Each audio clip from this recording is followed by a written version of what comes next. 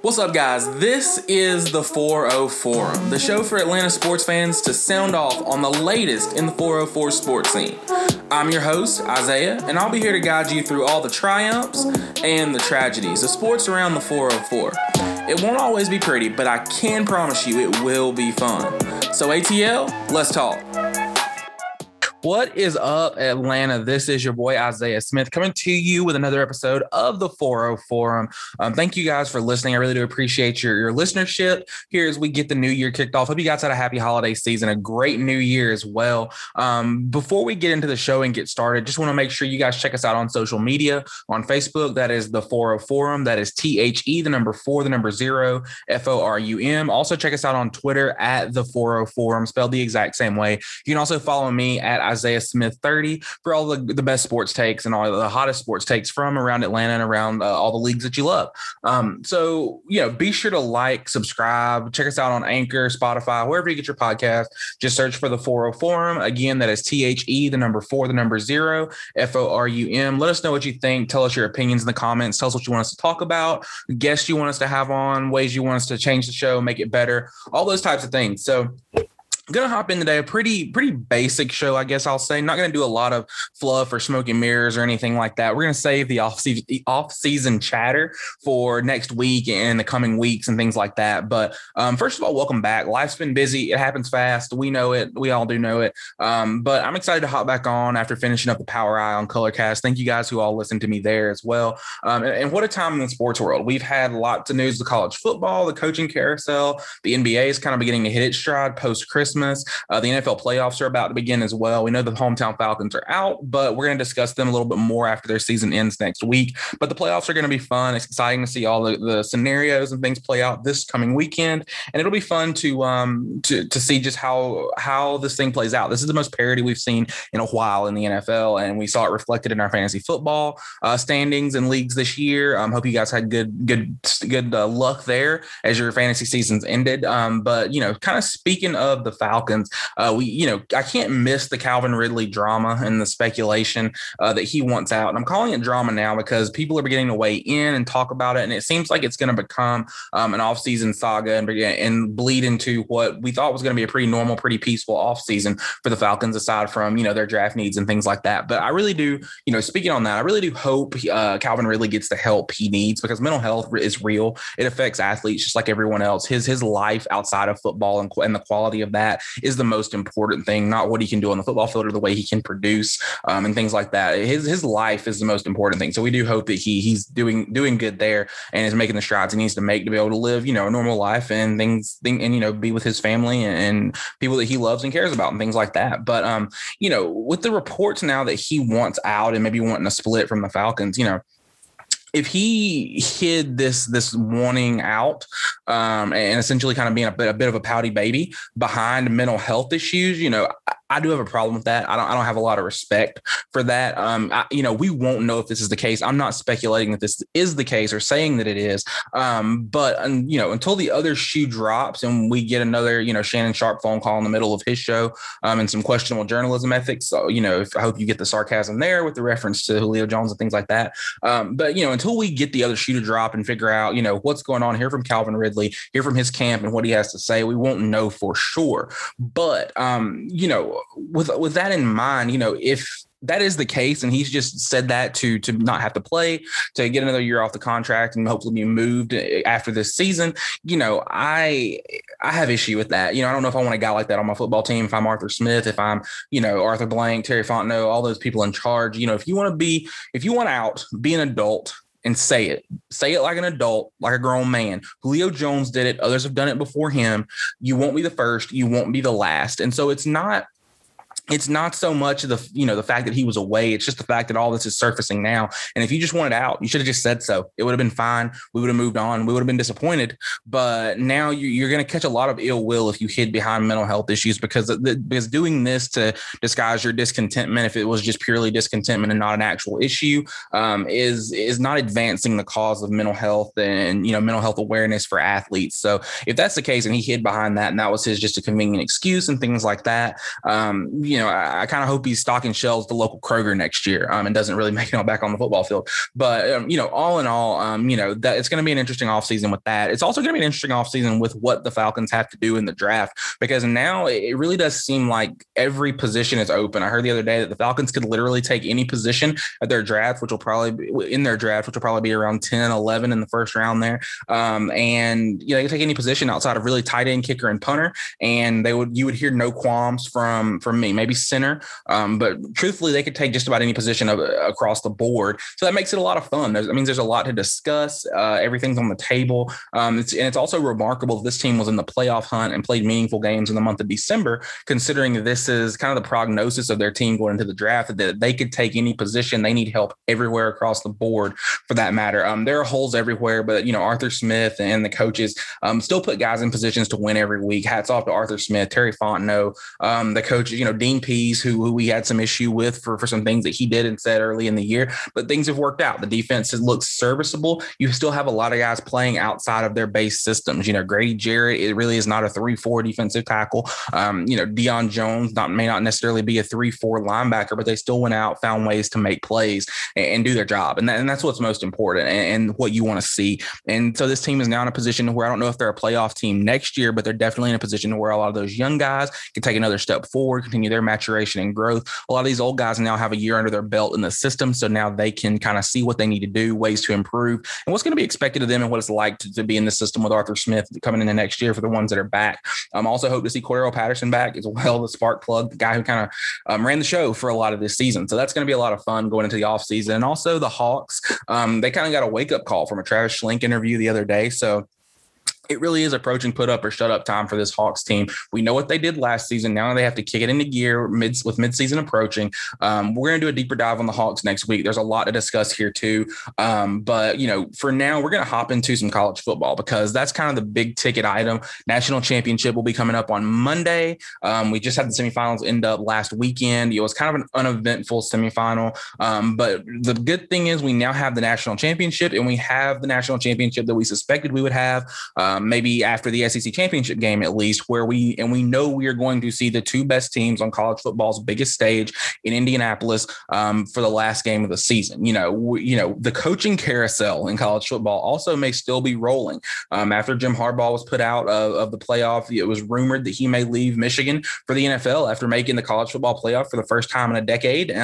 And after, being picked God knows how many times to make the college football playoff, 7, 8, I don't know. But he didn't make it this year. He's rumored to be looking to leave for the NFL. All that's beside the point. But, if Harbaugh heads to the NFL, which I personally, I think he will. I think he's going to leverage his one really good coaching job. And not to say that he didn't have talent, but he did a very good job of coaching this team with his coordinators and things like that. But I really do think he's going to leverage this to try and get back to the NFL, because I think that's where he wants to be. I think that's where he's wanted to be since leaving, San Francisco and things of that nature. But if Harbaugh does leave, whether it be to Oakland, where he's kind of rumored to be connected, or potentially a Seattle, or, potentially even Jacksonville to play with, or to coach Trevor Lawrence and things like that, and then get the quarterback whisperer in there, as Harbaugh's kind of known to be.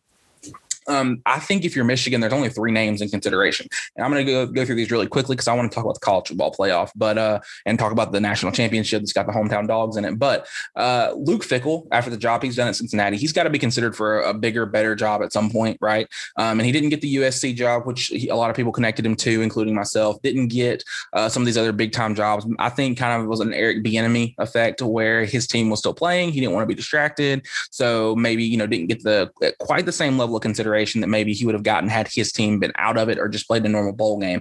Also got to think, if you're Michigan, you got to call Urban Meyer. I know he coached Ohio State. I know he's a sleazy scumbag, a slime ball, but he can coach football, particularly at the college level. His way of doing things is definitely suited for a college locker room in the college level, as we saw him. That's part of the reason why he failed in Jacksonville. So I think Urban Meyer's got to get a call. But the name that I think, if you are Michigan and you want to go higher potentially than you were with Jim Harbaugh, than you were maybe with some of your previous coaches, get into that playoff discussion every single year, get a guy who can flat out coach, who can flat out recruit, and who can just get the job done. I think you need to call Pete Carroll.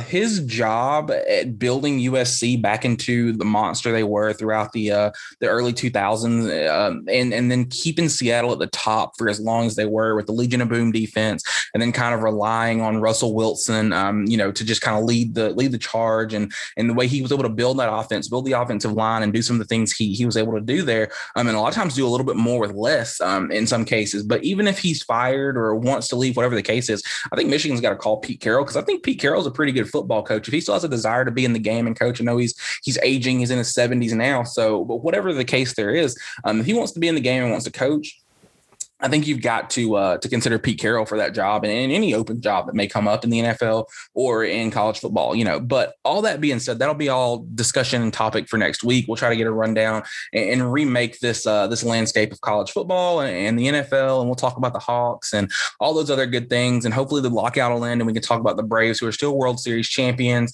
a couple of months, removed from that and still on the high. So shout out to the Braves and for what they were able to do and bring a championship to the Peach State. So we're going to now shift our discussion to another team that is looking to bring a championship to the state of Georgia, and that is the University of Georgia. The Dawgs dominated the Orange Bowl. We're going to recap that first before we get into some national championship talk. But I went back and really watched the Orange Bowl and tried to, not just watch it from the initial viewership point, but really watch it and kind of analyze and break down what was happening. And it was, as I suspected, it was an absolute butt kicking of a pretty talented Michigan team. Michigan's not bad coming in this game. They had a lot of people a little worried. A lot of Georgia folks were a little worried about what Michigan could do. They run it well. They used a lot of counters and misdirections and kind of imposed their will on you. Cade McNamara can punish you for being undisciplined in the pass game, but from the jump, it was clear how Georgia wanted to attack, and Georgia was really able to impose their will. They kept Michigan off balance and didn't let Aiden Hutchinson and Ajabo kind of pin their ears back as pass rushers. They took the ball first, used a nice balance of run and pass to punch it in, and call it like it is. Georgia is deficient at the wide receiver position.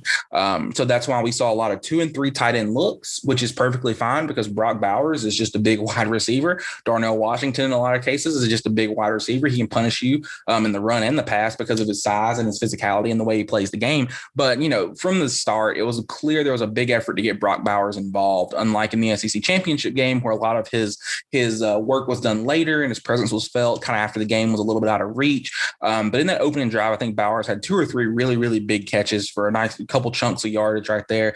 He finished with 5 catches for 55 yards, did have the touchdown he scored on the opening drive as well. And it'll be important to establish the big freshman early because he's arguably your best receiving weapon. I think between he and James Cook, who I'm about to talk about, those are your 2 best receiving weapons. And I think that James Cook, I think he may be the key cog in the wheel for Georgia when it comes to their receiving playmakers. He had 6 carries for 32 yards, but he also had the 4 catches for 112 yards in the touchdown. He was the leading receiver on the day. He's one of the most talented offensive players that Georgia has. And I think Cook's versatility gave Michigan a lot of issues. With the lack of wide receivers, his ability to create and exploit mismatches in the slot and out of the backfield is really key to getting Georgia's passing attack going.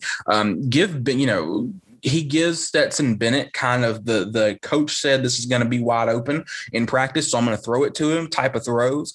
He gives him kind of looks that you can maybe game plan for and know how a team's going to play a certain look the first time they see it and know you're going to probably get a particular mismatch. So he gives them some easy rhythm type throws to get the confidence flowing. And then once you've kind of established that and kind of gotten into your game plan, you can split him out wide or use him in kind of a wrinkle situation in a slot and send him on a wheel route or send him out of the backfield deep down the field, and you get some pretty wide open shots down the field to throw to James Cook. We've seen that multiple times this season. And so I think having those is really big for Georgia's offense. But you can also use them in the backfield as well. It's not a dead giveaway that you're going to pass. Some teams have a pass catching back or a pass blocking back, and then they're, more traditional running back who you're going to hand the ball to.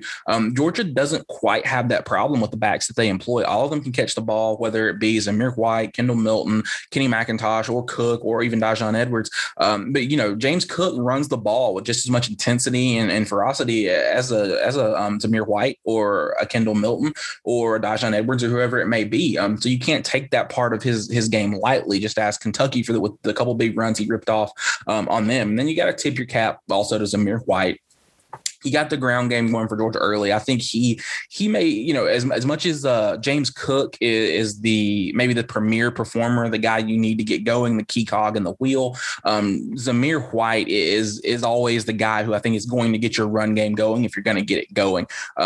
Cook does have the ability. Milton does have the ability coming back from some injuries earlier in the year. But I think Georgia's just a better team when they've got him going at the tailback position, and he's getting chunks of yardage. He's catching the ball out of the backfield at times. He's helping pass block and doing the things that he does well. I know they have 4 or 5 backs that they like, but having that one consistent workhorse that's as productive and as bruising as Zamir White can be, that runs with as much intensity and bad intentions as he does, that really opens things up in the play action pass game, and also later in the game for backs and for the other backs, and for when you're trying to milk the clock, when defensive guys are getting tired of hitting a guy that runs as hard as Zamir White does. Ask Clemson, he was kind of the guy who helped salt that game away late, even though you did see James Cook, you did see a healthy portion of Milton, and you saw some McIntosh as well. It really was Zamir White that was the feature back late, who they gave the ball to in those late third downs, and who got the job done, with JT Daniels at quarterback. But,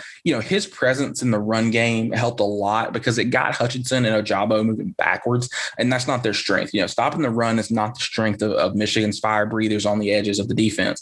It also helps your offensive line. We've heard it before. It's easier to run block than to pass block a lot of times, especially when you got dominant pass rushers, because, you're attacking them, you're going at them, you're not sitting back waiting on them to attack you and trying to read their hand. You're taking the fight at them. So handling, the way they handled Aiden Hutchinson with getting the run going, sometimes running at him, that to me needs to be maybe some of the way that they employ attacking Will Anderson on Monday night.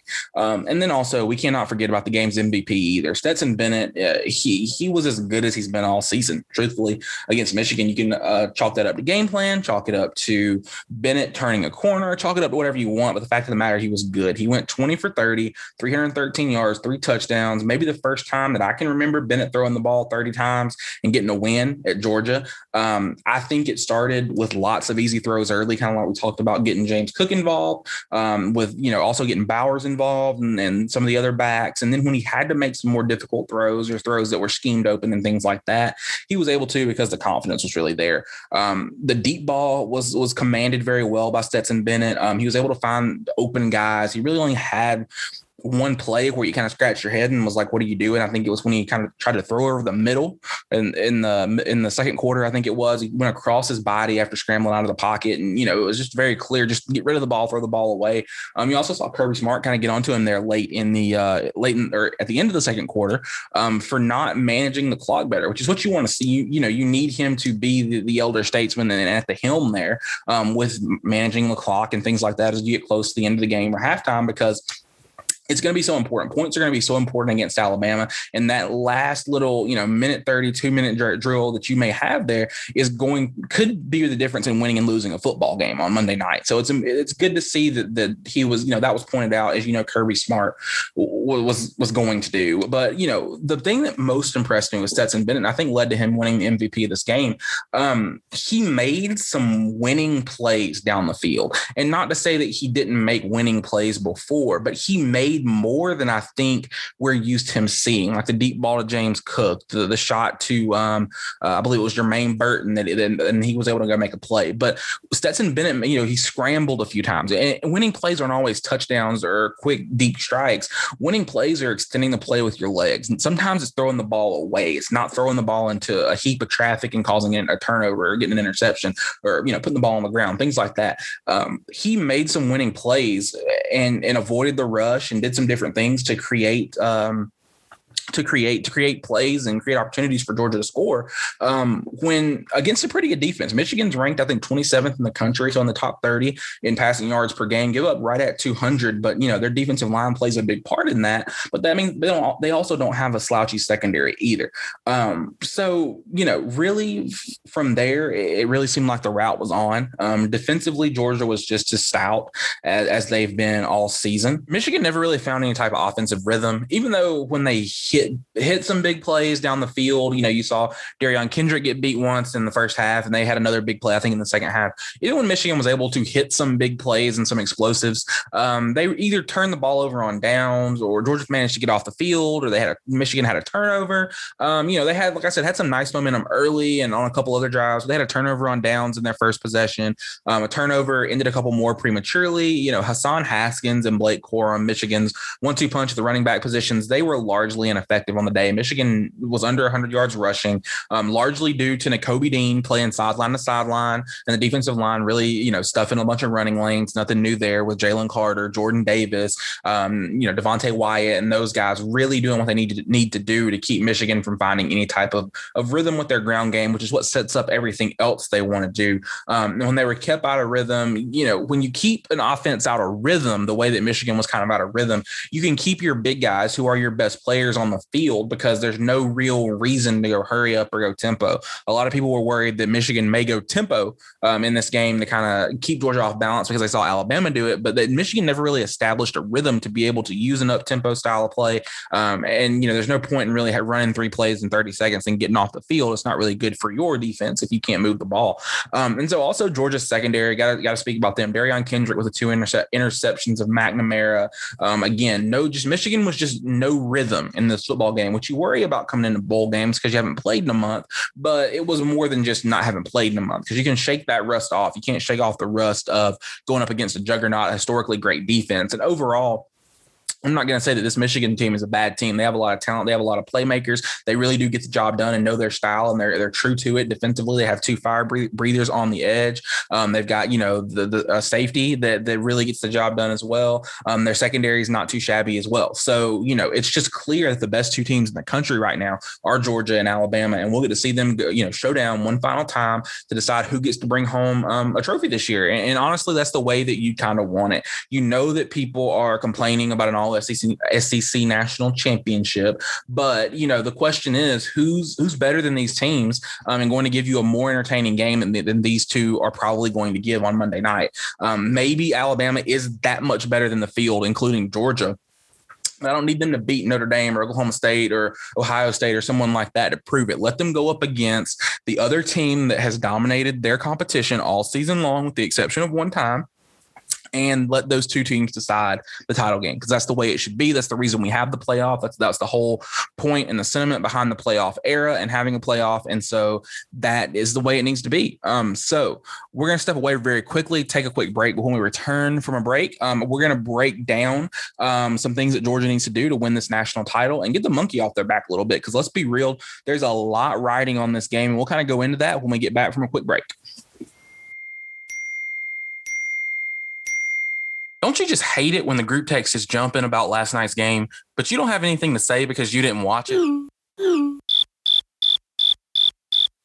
Well, if you listen to the 404 Forum, you will never feel that again because we're bringing you the latest each week in what's happening around Atlanta's sports scene. So follow the show on Facebook and Twitter and listen on Spotify, Apple Music, or wherever you get your podcasts. So you'll never feel left out in the group text again.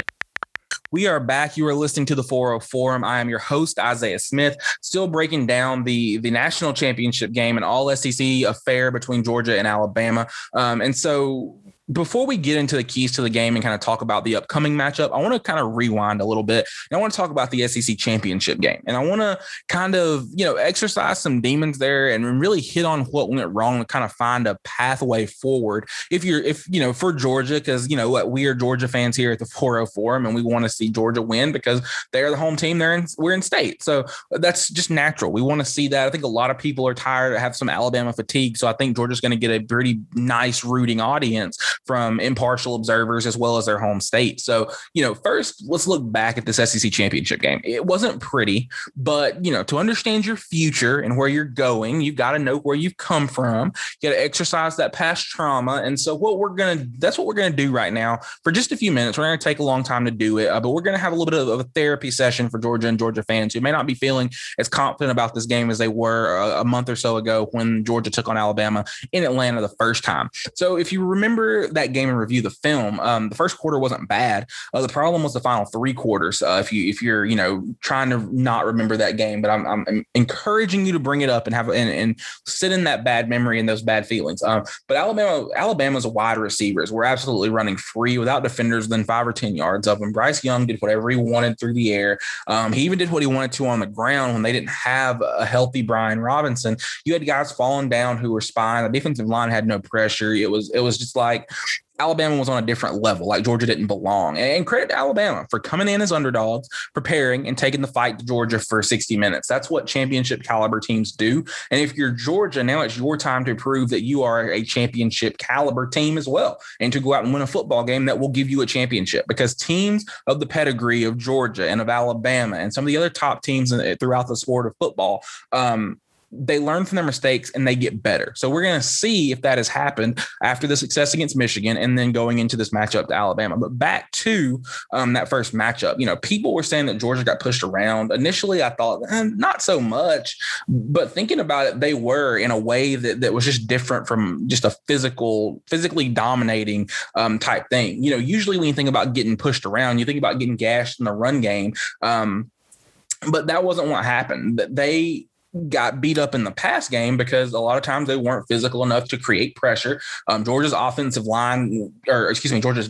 line was not able to generate pressure. Alabama's offensive line didn't back down. They physically handled Georgia, a really good Georgia defensive line.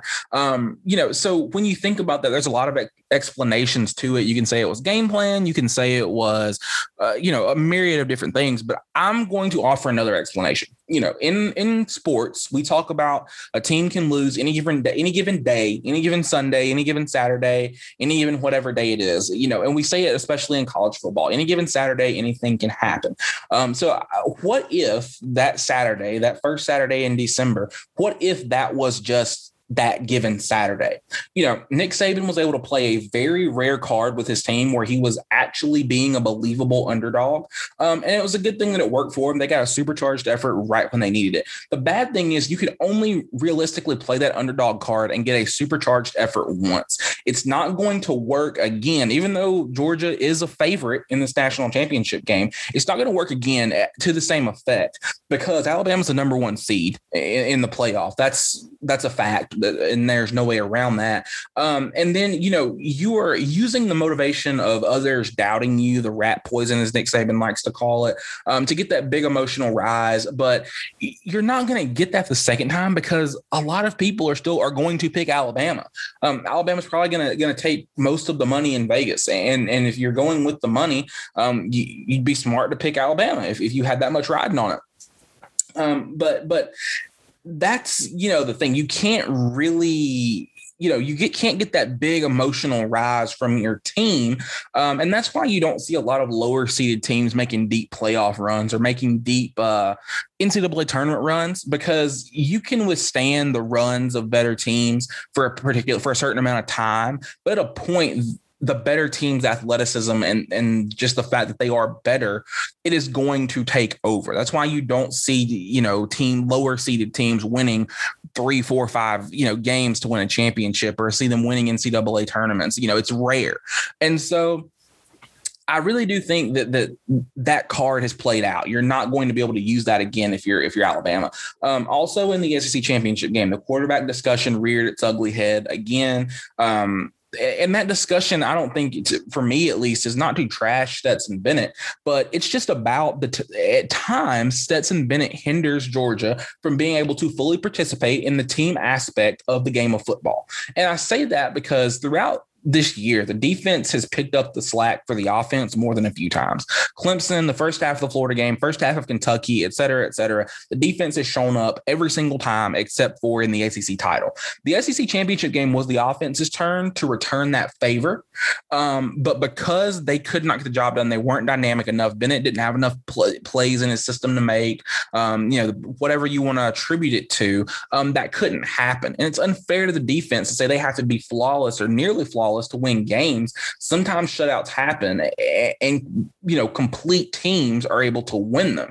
What we saw from Georgia against Clemson was a complete team effort, with both sides of the ball kind of doing enough to win the game. And maybe you can say this is your proof that Georgia isn't as complete of a team as we thought they were, because the one time they saw an elite offense to challenge their defense, they crumbled in effect. Maybe it's because they weren't in a game like that all season, which I'm leaning toward. They didn't see a close game through their first 12 games of the season. So it's hard to just flip a switch and know what that's like and feel the nerves and the pressure and things like that of a big game where it's going to be close throughout. And they didn't just lose, they got dominated. And that's going to happen sometimes. But, I think with Georgia, I don't think the answer is that they're not a complete team. I think the answer is that there was, I hate to say big game jitters, but I think there were just some circumstances and things that happened that made the game less favorable for Georgia. And you tip your cap to Alabama. But the good thing is, I don't think you're going to see those things and those irregularities again. One of them being the fact of having experience against Alabama. Another thing being the fact of playing in a big game, a game that, is in a sense kind of win or go home. You've played in the playoff. You've played in the SEC championship. You've got your big game tune up. Now it's time to go do it on the biggest stage and perform. So when you look at this national championship, the keys to the game for Georgia, Georgia now has another thing to worry about with Alabama's run game. They got the job done in the semifinal. Brian Robinson was over 200 yards on the ground. You can't just let him run all over you. It's going to be important for Georgia to do what they've done all season with Jordan Davis, Jalen Carter, Devontae Wyatt, Nakobe Dean, and that group of guys, those front seven guys who are going to be rotated and interchanged, Nolan Smith, to come in, stop the run, not let Brian Robinson just have a field day and make Alabama two-dimensional. However, I do think the fact that Alabama may believe that they can have more success or some amount of success running the football is an advantage for Georgia. And hear me out, and maybe I'm wrong, but I think there's an advantage for Georgia in that because I think they believe it's going to be somewhat of a factor. A healthy Brian Robinson is going to be somewhat of a factor, and he may be, but football is about catching the other team off guard. And that's exactly what Alabama did in the first matchup. Georgia went with its best personnel, which is its big personnel. It's run-stopping personnel with Jordan Davis, Devontae Wyatt, those guys up front. And so it was kind of like in basketball when one team offsets a dominant, post player, a team with size by playing small ball, and the post player is left with no one to guard. So you're either hemorrhaging threes or easy buckets or things like that. So eventually you decide we can't trade baskets. So your big guy has to come out in basketball. Georgia's big personnel really didn't have anyone to guard when I say it that way, because Alabama was playing with a lot of one back or empty personnel. It was Bryce Young taking a snap and going through his progression and looking to throw the football. So with those big guys, they're not the best pass rushers. Jordan Davis, Wyatt, Jalen Carter, those guys, their forte is stopping the run. And so when they're having to rush for several seconds on every single play and run around and chase Bryce Young because how mobile he is and the way he can extend plays, and then they don't get home or they don't get a sack or he steps out of a sack or something like that, and then they're right back to the line of scrimmage and you can't sub and can't do some of these different things to get them off the field, I think that has an effect. And so now Georgia finds itself having to blitz with a lot of smaller packages and things like that. And so you don't really have the variation. You can't change it up and they can't get home. And now you're still having to run guys on the ground because you can't sub like you want to. And so it just wasn't a good matchup for Georgia, for Alabama to be so shorthanded at running back and for them to have to let Bryce Young throw the ball 50 times to even have a chance to win. However, Alabama's going to take the ball out of Bryce Young's hands to try to establish the run. It's not like Bryce Young is Johnny Manziel or is Lamar Jackson or a guy like that who looks to run the football for yardage and hurt you with his legs. He uses his legs to extend plays in behind the line of scrimmage, looking to throw it down the field. He can run it. He does have all the athleticism and ability to do that. But Bryce Young his first option is not going to be to run the read option, partly because there's no one behind him to play quarterback if he does go out or get hurt. Also, partly because his gift is his arm. He understands that. He knows that. And he uses it very well. But Alabama's going to take the ball out of his hands to try and establish the run with Brian Robinson.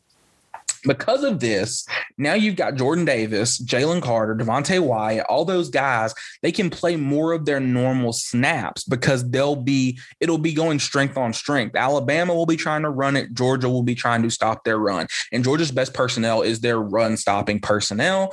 You've now given those guys, for lack of a better term, someone to guard. So you're going to have, number one, that positive of giving Jordan Davis, Jalen Carter, or those guys, someone to guard, opportunities to be on the field. Secondly, you're giving Bryce Young fewer opportunities, especially early, and that could start him get him, that could stop him from getting into a white hot throwing rhythm. That combined with not having John Mechie for the football game. Also, I'm still not sold on Alabama's offensive line versus other really, really talented defensive lines. I know they handled Georgia in that first meeting, but I'm thinking more and more that was an aberration in the game plan of knowing they were going to have to put it in the air as many times as they did, more so than Alabama's personnel. And it also helped when you're blocking a tired defensive line and a tired defensive line that doesn't have its best pass rushing personnel on the field for a lot of the times you're trying to throw, especially early. So I think it's almost a certainty that Alabama's going to try to establish the run. Granted, they're going to try to throw in some running situations and run in some throwing situations to break tendency. But I really do think Alabama is going to try and establish the run. And if they can't do that, then it'll turn into the Bryce Young show. And I think it will turn into that very early, considering the success that they had throwing the football the last time these two teams met. But I think stopping the run for both teams is going to be a focal point. Also, I don't know what you say to stop Bryce Young. You can't say make him play from the pocket because he's so good from there. You think you're going to heat him up with the blitz, and if you don't get home, he's still going to make you pay. You can't really confuse him before at the line of scrimmage, before the snap. He's so good at extending plays, and when you turn your back in man to man, he's even more. He can be explosive as a runner if he has to. So I think you got to make him play from a pocket. Try to get home with that mush rush and kind of pin him in. Don't give him anywhere to go. Maybe use a spy if you are going to try to bend the edges a little bit. Don't let him get outside the pocket, start pointing and telling guys where to go and run into open space, and then he can use his real talents and his physical gifts there, which he wants to do. You may see some zone mixed in. Georgia did it a lot earlier in the year. You may try to see some zone and just make him take some of those shorter throws and keep the ball in front, because they want to have those quick hitters and those explosive plays. They really do churn and really get going off of that. Alabama's offense does. But you've got to realize Bryce Young's going to make plays. He's probably a future number one pick, so you got to account for that. Just don't make it easy. And you got to punish him when you can. You can't allow him to step out of sacks when you almost get home, or, get near the line of scrimmage and pitch a ball out to a running back who runs for 13 or 15 more yards. Those are on third down. Those are backbreakers. Those are demoralizing. And so I think defensively for Georgia, it's just trying to stop the run, contain Bryce Young. But then also Georgia, I think, has to establish the run themselves, because the best defense against a good offense, and I said this before the SEC championship game, the best defense against a good offense can be your offense having long, methodical 5, 6, 7, 8 play drives to keep Bryce Young off the field. It's easier said than done. But Georgia's going to need some of these touchdown drives that are similar to their first drive against Michigan that goes 5, 6, 7, 8, 9 plays, and really makes Alabama's defense work, number one, but also just keeps them off the field for, 4 minutes, 5 minutes, 6 minutes, whatever it may be, to kind of let them cool off and lose some of that rhythm. You can't shoot to score on explosive plays the whole game, because Alabama's going to answer you there and your defense is going to be exhausted. But when you do get explosives, if you're Georgia and Stetson Bennett, you've got to connect. It's going to be Stetson Bennett. It's only going to be Stetson Bennett unless there's an injury. He doesn't have to go out and win this football game single-handedly, but he has to make sure he does not lose it. However, you are going to have to ask Stetson Bennett to make some winning plays to beat this team, whether that's getting the ball to your playmakers early in space, hitting deep shots, using his legs to escape Will Anderson in the rush and making a play in that way, or using his legs to run for first downs and things like that. He's got to be able to make winning plays. Don't be afraid to get the dirty 7 or 8 yards on a scramble, because those are huge to extending drives and getting points. And make no mistake, you are also going to need points. Along with making plays, you're going to need points. But Stetson Bennett has made winning plays this season, but he hasn't had to make them. It hasn't been a necessity to make these plays for Georgia to win. He has to make them for Georgia to win this football game, barring an injury to someone, to an important Alabama player, namely Bryce Young, or the defense being in some type of zone that's just unheard of. You are going to need to score points if you need your quarterback to make some winning plays. I don't care how he makes them. I don't care when he makes them, but he needs to make a few, and he needs to have one of his better games he's had in college, if not his best game to this point in his career. He finally was able to win after throwing it 30 times. I'm not going to say that that's going to be a requirement if I'm Georgia Georgia and Todd Monken to win this football game. But if it comes to that, the Michigan performance should have restored some confidence in his ability to throw the ball multiple times into the high 20s and 30s and still be able to have success. I'm not even going to talk about the other quarterback on Georgia's roster that has been a topic of conversation this year because, quite frankly, we're not seeing him. We're not going to see him unless there's an injury. There's no sense in wasting my time on the show, your time listening, or anyone else's time to discuss that. It's going to have to be Stetson Bennett making plays that are worthy of winning a championship, or Georgia's going to lose for the 8th consecutive time against Alabama.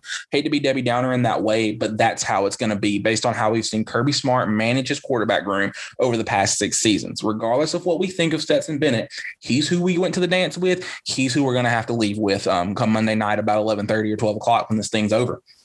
But all in all, thinking about, the keys to this game for Georgia is controlling the line of scrimmage. You got to stop the run for them, establish it for yourself. Have your quarterback make championship level winning plays.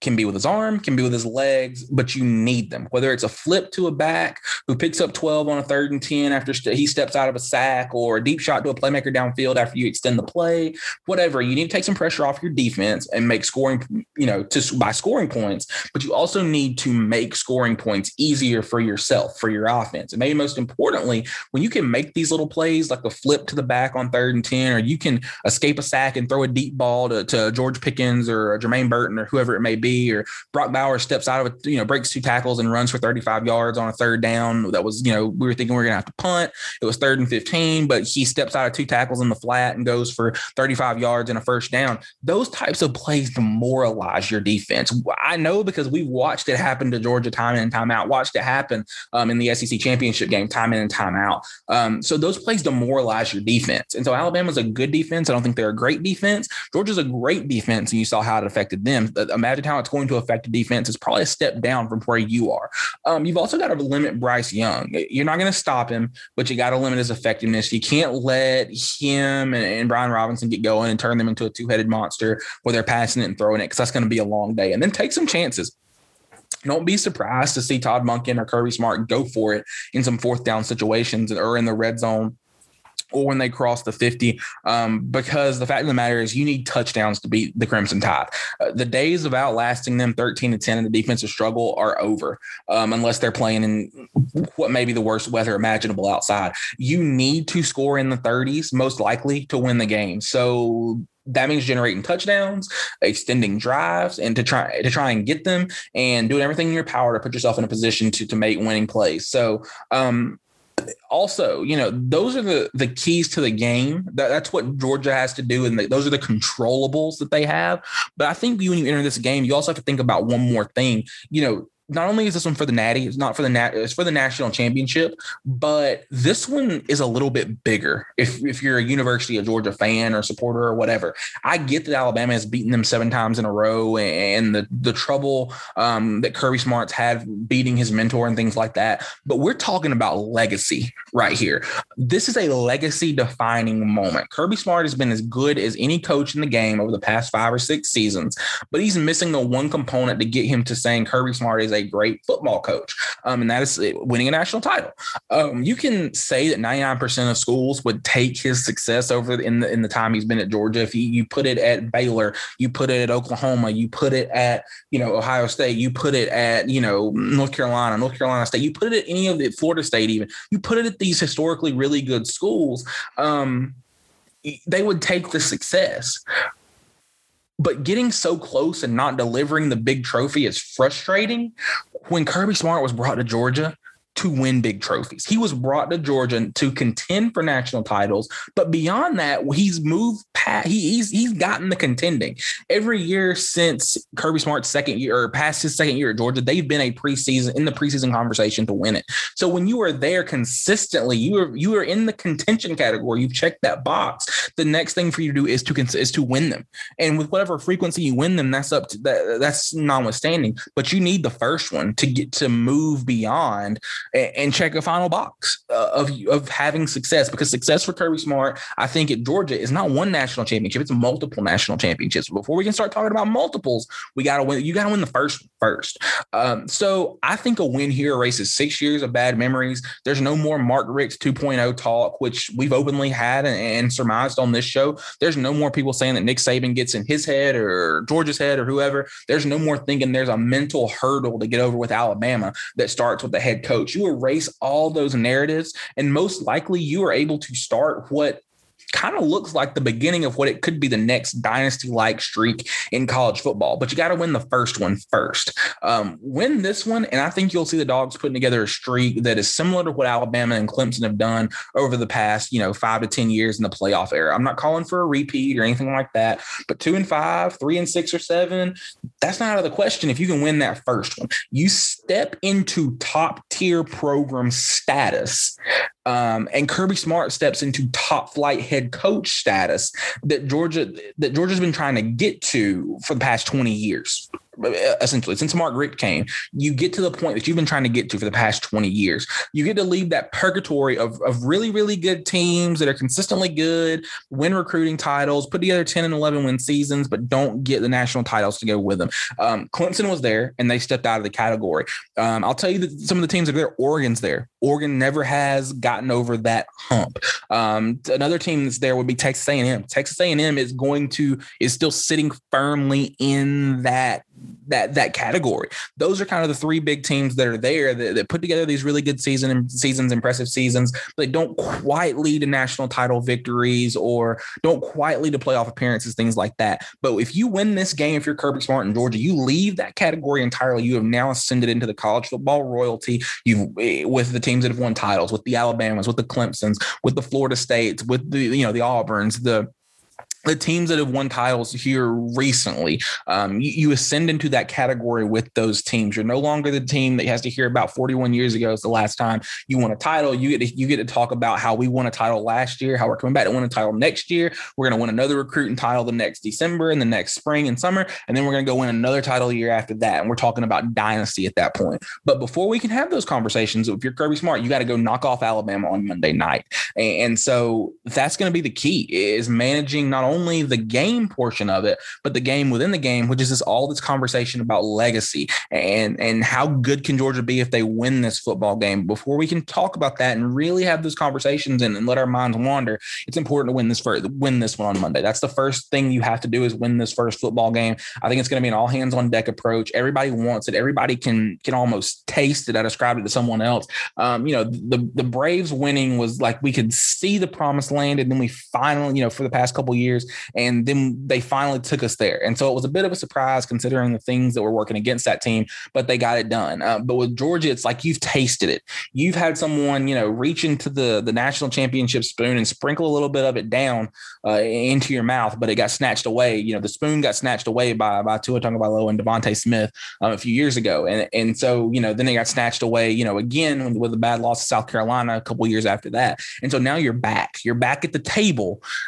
Let's get the meal. Let's bring the meal. Let's pull the plate all the way to us, and let's eat the meal and enjoy it and win a national title on Monday night. So that's my rant. That's all I've got for this show. Thank you guys for listening. I really do appreciate it. Be sure to check us out next week. We're going to talk national title. We're also going to dig into some of these Atlanta professional sports teams that their seasons are ending or their seasons are beginning to ramp up, like the Hawks are getting in high gear and the Falcons are ending. So hope to have some more guests on as well to talk about free agency for the Falcons, and talk about the draft, and also talk about trade deadline action for this Hawks team that may need some help.